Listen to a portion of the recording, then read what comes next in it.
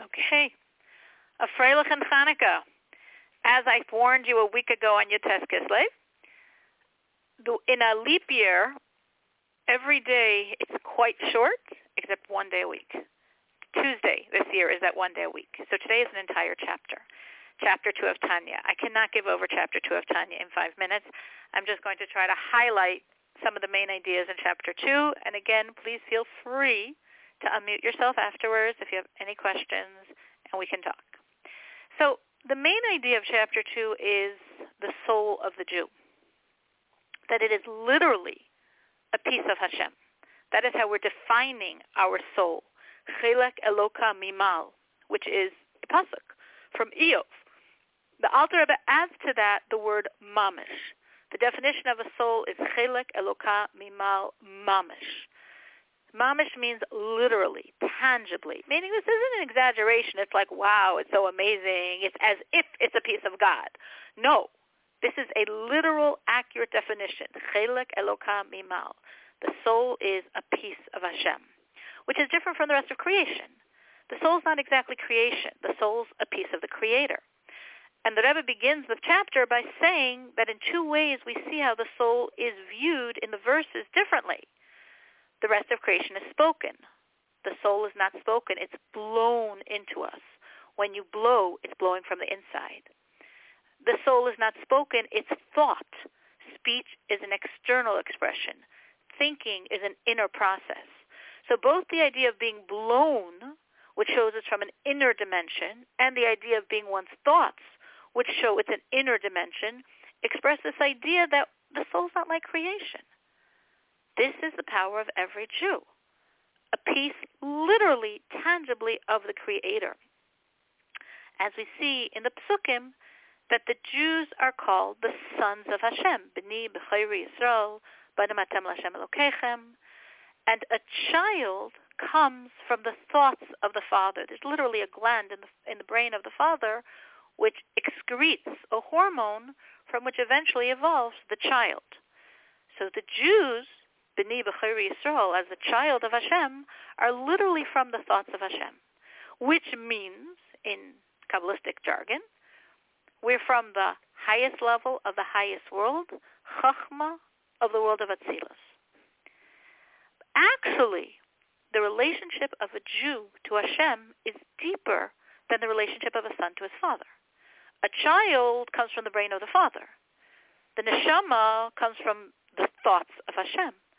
But it's different because Hashem and his thoughts are one. As humans, we can say the sentence, but it doesn't really make sense to us because I'm not one with my thoughts. I'm a person. I possess a mind. I possess thoughts. The thoughts are not me. They're something that I possess, an appendage, a part, but not the I of me. But by Hashem, by the Eibishter, he and his thoughts are literally the same thing, the same him. So if we say a Jew's soul comes from the thoughts of Hashem, we're saying the soul and Hashem are literally one, which is a far deeper connection than the child coming from the brain of the father. And then the Rebbe raises a question in the chapter, which is, if every Jew is literally a piece of Hashem, how can we be on such different spiritual levels? Us versus the Avos, different generations within a generation, a tzaddik, a common man. We don't look the same spiritually, yet we all come from Chachma Datzilus.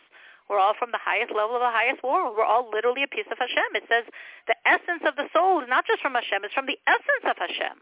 So how do we all look so different spiritually?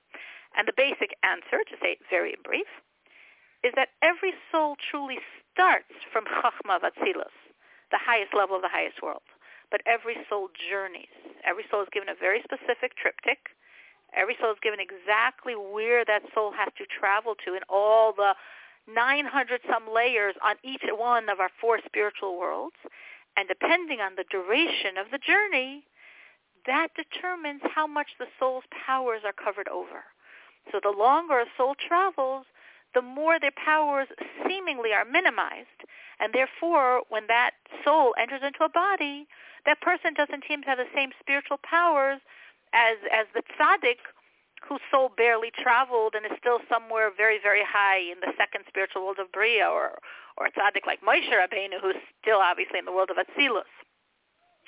In truth, no matter how covered over we get, no matter how far the soul travels, if you want to pick the soul that traveled the furthest, 3,600 levels, to Nefesh, to Malchus, to Asiya, all the way at the end, that person still has the spiritual powers to be a Beinoni, to be absolutely perfect in all of his thoughts, in all of his speech, and all of his actions.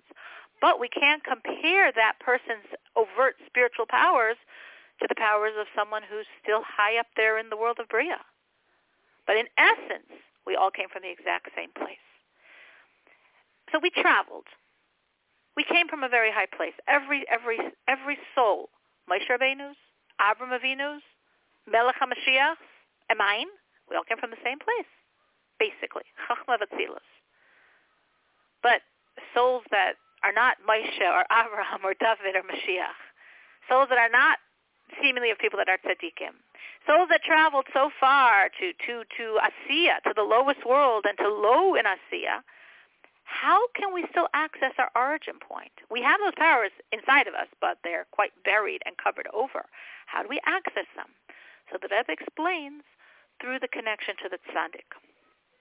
The tzaddik, the leader of the generation, hasn't really traveled from his origin. That's why tzaddikim are called b'nei aliyah. We're all children of Hashem. But by a tzaddik, it's still apparent, because his soul hasn't traveled so far, so it's still obvious. When you look at the child, you see the parent. When you look at the tzaddik, you still see the Eibishter. So the Rebbe says, and he quotes the Gemara in this, quotes the Pasuk, Uladavka boy, cling to God. The Gemara's question, how can we cling to Hashem? Cling to the tzaddikim. Through them, you are one with Hashem. So the Rebbe says, through our connection to the tzaddik, who is still connected to Hashem, we too are reconnected back to our source and are one with Hashem himself.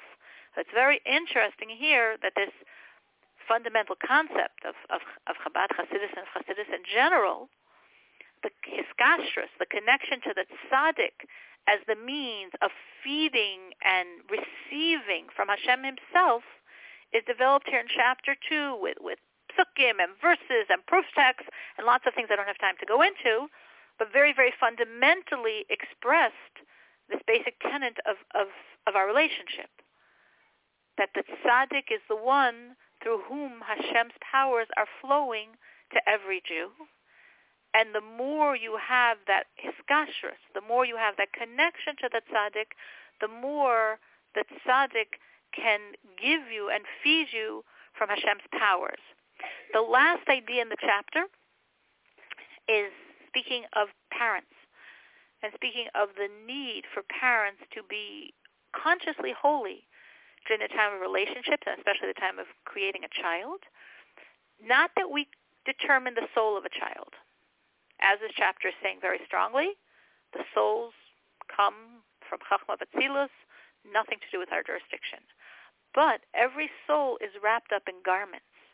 And those garments, the cleanliness of the garments, which means in practical terms, the natural affinity a child will have to godliness, is determined by the thoughts, by the holiness of the parents during conception. Why is this in this chapter? Again, basically without having the time to really go into the details, because one could look at this comes from a piece of Zohar, and say, well, this Zohar seems to be contradicting and saying we determine souls. And in this whole chapter we're saying souls are Chachma Datzilus, a piece of Hashem himself. And the Rebbe is saying souls are Chachma Datzilus, a piece of Hashem himself.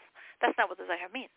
But what the Zohar means is, parents, you have a very strong responsibility, because the soul's natural affinity to godliness has a tremendous amount to do with your relationships to Hashem during the time of conception. So we should utilize our powers very well. We have enormous power, and that's a main theme that the Rebbe wants us to know, and we should take our powers and use them and create. This is Hanukkah, and every night we're supposed to add to however much light we created thus far in the holiday. Tonight we added a third light. So we should add more and more and more lights to merit to see the shining lights of Mashiach now. Okay, you can unmute yourself. *6. I raced through a chapter. And if anyone has any questions on what I said or what they read this morning that I didn't say, please feel free to ask.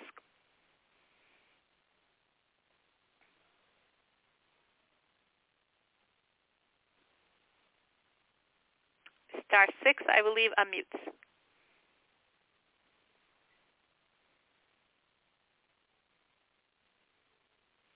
Okay.